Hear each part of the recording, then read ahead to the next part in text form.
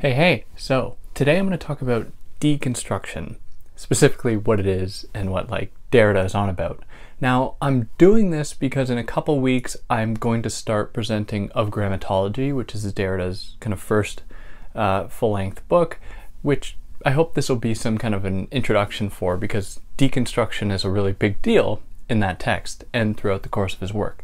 Now, before jumping into it, if you want to follow me, you can do that on Instagram at theory_and_philosophy. If you want, you can help me out by liking, sharing, subscribing, telling your friends. Who knows? They might like it. If you want to help me out monetarily, you can do that via Patreon or PayPal. Obviously, no pressure. If you're listening to this in podcast form, you can find the video on YouTube. And if you're listening to this on YouTube, you can find it in podcast form where there shouldn't be any ads or anything, which is obviously better. Now, I don't want to waste any more of your time. Let's jump into talking about deconstruction. I think it's important that we start out by establishing what deconstruction is not before we establish what it is. That's because what it is always in contention, not because there are different perspectives as to what it is, but Derrida is very clear that deconstruction is something that, I guess, motivates constant undoings, constant transformations. So what it is not. It is not the act of taking apart an argument to demonstrate some weak points within the argument, at least not in the Derridian sense. You can use that term, deconstruction, to do that operation, but it wouldn't be Derridian. We wouldn't be using it in Derrida's sense. So it's important to really distance ourselves from assuming that it is about taking apart, deconstructing an argument. Now, what is it? What is deconstruction? Well, there are a few necessary components to something before it can be deconstructed or analyzed via a deconstructive lens. And that is, or one of them, is the existence of a binary. So we apply deconstruction against some binary. So let's just shoot out a few. The binary between nature and culture, between speech and writing, between man, woman, between heterosexual, homosexual, just any kind of binaries that permeate in our daily life. So the deconstructive method looks at a binary and begins to identify the ways that the two sides of the binary are not nearly as separate as we are wont to think. So, in a superficial way, I'm not saying this is what deconstruction looks like, but in a superficial way, we often mix binaries. For example, we might think of a term like urban jungle as just the meeting of city life with maybe more natural life, between nature and culture. And these things can be superimposed on one another. And this, again, is a very superficial way to look at deconstruction by demonstrating how they aren't quite as separate as they like. In fact, they aren't quite as separate as we think. In fact, they fold in on one another quite a bit. But let's just take that as a kind of first step to deconstruction, demonstrating that the two sides of a binary can in fact be superimposed onto one another, and they aren't always already kept apart. Now, I should say that the process of deconstruction, Derrida lays it out as being kind of like a two-step process, and I'm expanding it a little bit here just to make it, in my mind, a little bit more accessible. So recognize there to be some distance between what Derrida lays out and how I'm attempting to explain it here. So we've established there's this kind of superficial way to look at deconstruction, which is a good operation to demonstrate the two sides of a binary aren't quite as separate as we like to think. Now, the next step would be to ask, well, is one side of the binary dependent upon the other? Is it possible for either side of a binary to exist on its own? And the simple answer is no. One way we can think about this is that it's impossible to know what lightness is if we didn't have darkness, or to know what warmth is if we didn't have cold. But of course, these are relative categories. Darkness is not a universal thing that is not contingent upon being light. In fact, you need the two of them in order to recognize one or the other. So if we have two sides of a binary like this, we begin to see now that the split between them isn't set in stone. It's always moving and shifting. There's always a kind of fluidity between there the way that they are kind of framed. That is how the binary itself is framed. Take another example like gender between men and women. The kinds of cultural markers that would determine whether someone fell into the camp of being a woman or being a man has shifted a great deal over the course of time. For a long time, it was fine for men to wear long skirts and formed like kilts or something. Women were not allowed to wear pants for the longest time because that was a masculine thing, but now we don't really look at it that way. Facial hair for a long time was something that was seen as being associated with a kind of animality in men, and therefore being closer to nature, and therefore having more of like a feminine side, which might seem totally strange, but just the history of this process has undergone some pretty amazing transformations, which demonstrates that this binary between the two isn't like set in stone. It's always moving, and one side is contingent upon the other. Now, the next step, in my mind, takes another step further, and it says, well, what is a binary? Do binaries exist in nature? If I look in nature, do I see binaries? Do animals and plants and clouds work via binaries, or do binaries come about in a certain phase of human evolution as a way for us to kind of make sense of the world and to impose a kind of command over it? So Derrida thinks about this problem in terms of nature and culture. And for a more kind of developed discussion of that, check out the episode I did on structure, sign, and play, where he develops this a lot more. But Derrida says, is there a distinction between nature and culture?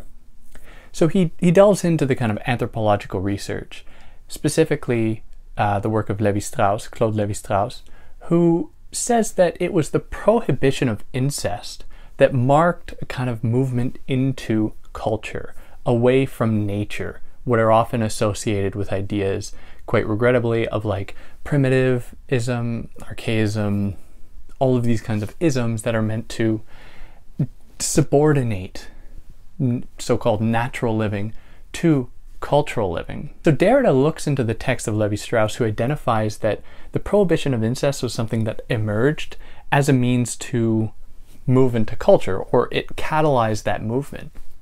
But Derrida says, well, there was like a prohibition of incest before that, and it seems weird that we just describe it a certain status at a kind of random point.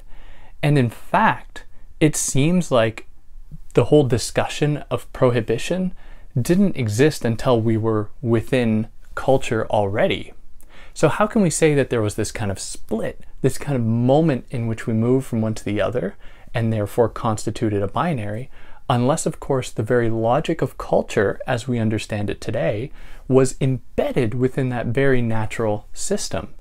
Because for Derrida, there isn't like a very neat split from one to the other. In fact, elements of the first can be found in the latter, and elements of the latter can be found in the first, demonstrating that the binary isn't this kind of sacred thing. It is in fact something that is imposed upon the world to better make sense of it. Now, this corresponds to a general logic of what he calls logocentrism. Logocentrism is a focus, a center, centering truth through the word of specifically God. Now, that demands a whole big exposition, and with my discussion of grammatology in a couple weeks, you're going to learn a little bit more about that. But just briefly, often the word of God was associated with a kind of immediacy. So if we spoke, that is, words coming out of our mouths, we were demonstrating ourselves to be closer to God than if we wrote something down. Because if we wrote something down, what we were doing was killing language, at least according to many philosophers in the history of philosophy. So there was a kind of privilege afforded to speaking over writing. And with this came a certain emphasis upon, a binary logic as being sacred that was first established in the split between writing and speaking. Now, Derrida says, he's already established that this whole split business is totally it's ridiculous. But he takes it a step further. So we have this kind of superficial look at deconstruction as being the demonstration of the way that two sides of a binary can be superimposed onto one another. We have the way in which one side and the other side are in constant flux, disturbing the idea of there being a kind of like permanent center or split. And then we have the way in which the very logic of binaries seems to belong to a certain phase in human relations or human evolution or whatever you'd like to call it. But then he goes a step further and he says, well, if we subscribe to this logic, if we say, okay, binaries exist, let's deal with one that he deals with, that is the split between speech and writing that I just briefly mentioned. He's like, if this exists, it doesn't seem to me that the privileged side, in this case speech, because the word was associated with a kind of presence which was then associated with God. Derrida's like, what if the opposite was the case? What if writing is actually primary? Which might seem totally strange. But he says that in all binary cases, the unprivileged term, the one that comes second, and you can do this test yourself. If you list off a number of binaries, chances are the second one you say is always the least privileged one.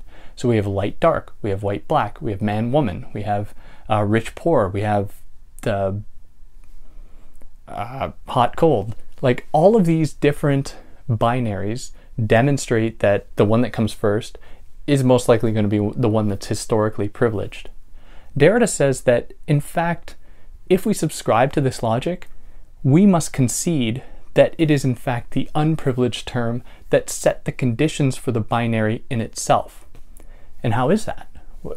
How does that make sense? Well, in the history of philosophy, in the case of speech and writing is associated with a kind of frivolousness, kind of frivolous nature, being almost indeterminable, relating to non-presence. And so in the history of philosophy, in the history of Western thought more generally, Derrida says that writing has been seen as something that is always up for change, it always risks disturbing truth, because it's like a game of broken telephone. If I write something down and two people with two different dialects read it, they're going to see the same word, but they're going to speak it differently. Whereas if I say a word and two people hear it, they're going to be able to repeat the word more truthfully, because there won't be a kind of interpretive break between the speaking and the heard, in the way that with writing, anyone can see it and interpret the words differently, because they're always up for a kind of debate.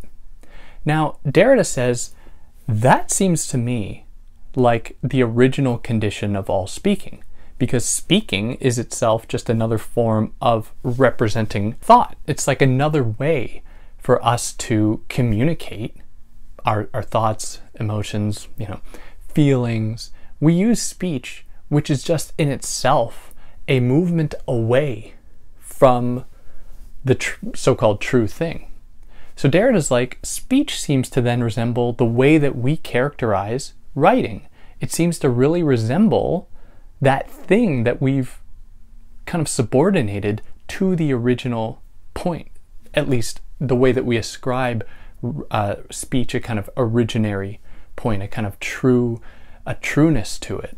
It's in that way that speech is just another form of writing, and therefore we find in this binary, if we accept that logic, that the writing actually comes before speech. And he calls it arche writing, which I'll get into in a lot more detail in that episode coming out in a couple of weeks. And then the whole history of philosophy for Derrida is predicated on this split that he says is just totally destined to, I guess, produce bad arguments, which he pretty much says. He kind of shuns the whole course of Western philosophy because it's predicated upon some basic axioms that, like the appreciation of speech over writing, that he says are totally intractable. They do not hold when we actually put them under investigation.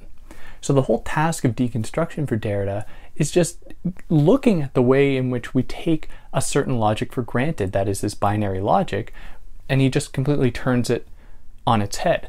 Now, I want to say that this is only a kind of brief introduction to this very difficult concept, and like I'll develop it a lot more in a couple of weeks with Of Grammatology, but I think it serves as a decent kind of introduction. Now, I want to give some suggestions to some works that do deconstruction. One of them is Can the Subaltern Speak by Gayatri Spivak, who wrote the pretty seminal introduction to Of Grammatology. And I've covered Can the Subaltern Speak on my channel here, so you can go check that out if you want. But how Spivak uses it is by demonstrating that the split between so-called first and third world people is not nearly as clear, or it's not nearly as established as we'd like to believe. In fact, the whole idea about the first world seems to have emerged from an originary third worldness that we repress because logocentrism doesn't want to come to terms with the fact that it is predicated not only on a kind of artificial distinction in the form of a binary, but even if we adopt that logic, it is destined to have to come to terms with the fact that the unprivileged subordinated term is in itself the one that is actually originary. And additionally, the work of Eve Sedgwick is very deconstructive in this way, dealing with the split between hetero and homosexuality, but I won't get into that in too much detail. But yeah, that more or less covers it. If I did anything wrong, I'd love to hear about it. But yeah, catch you next time.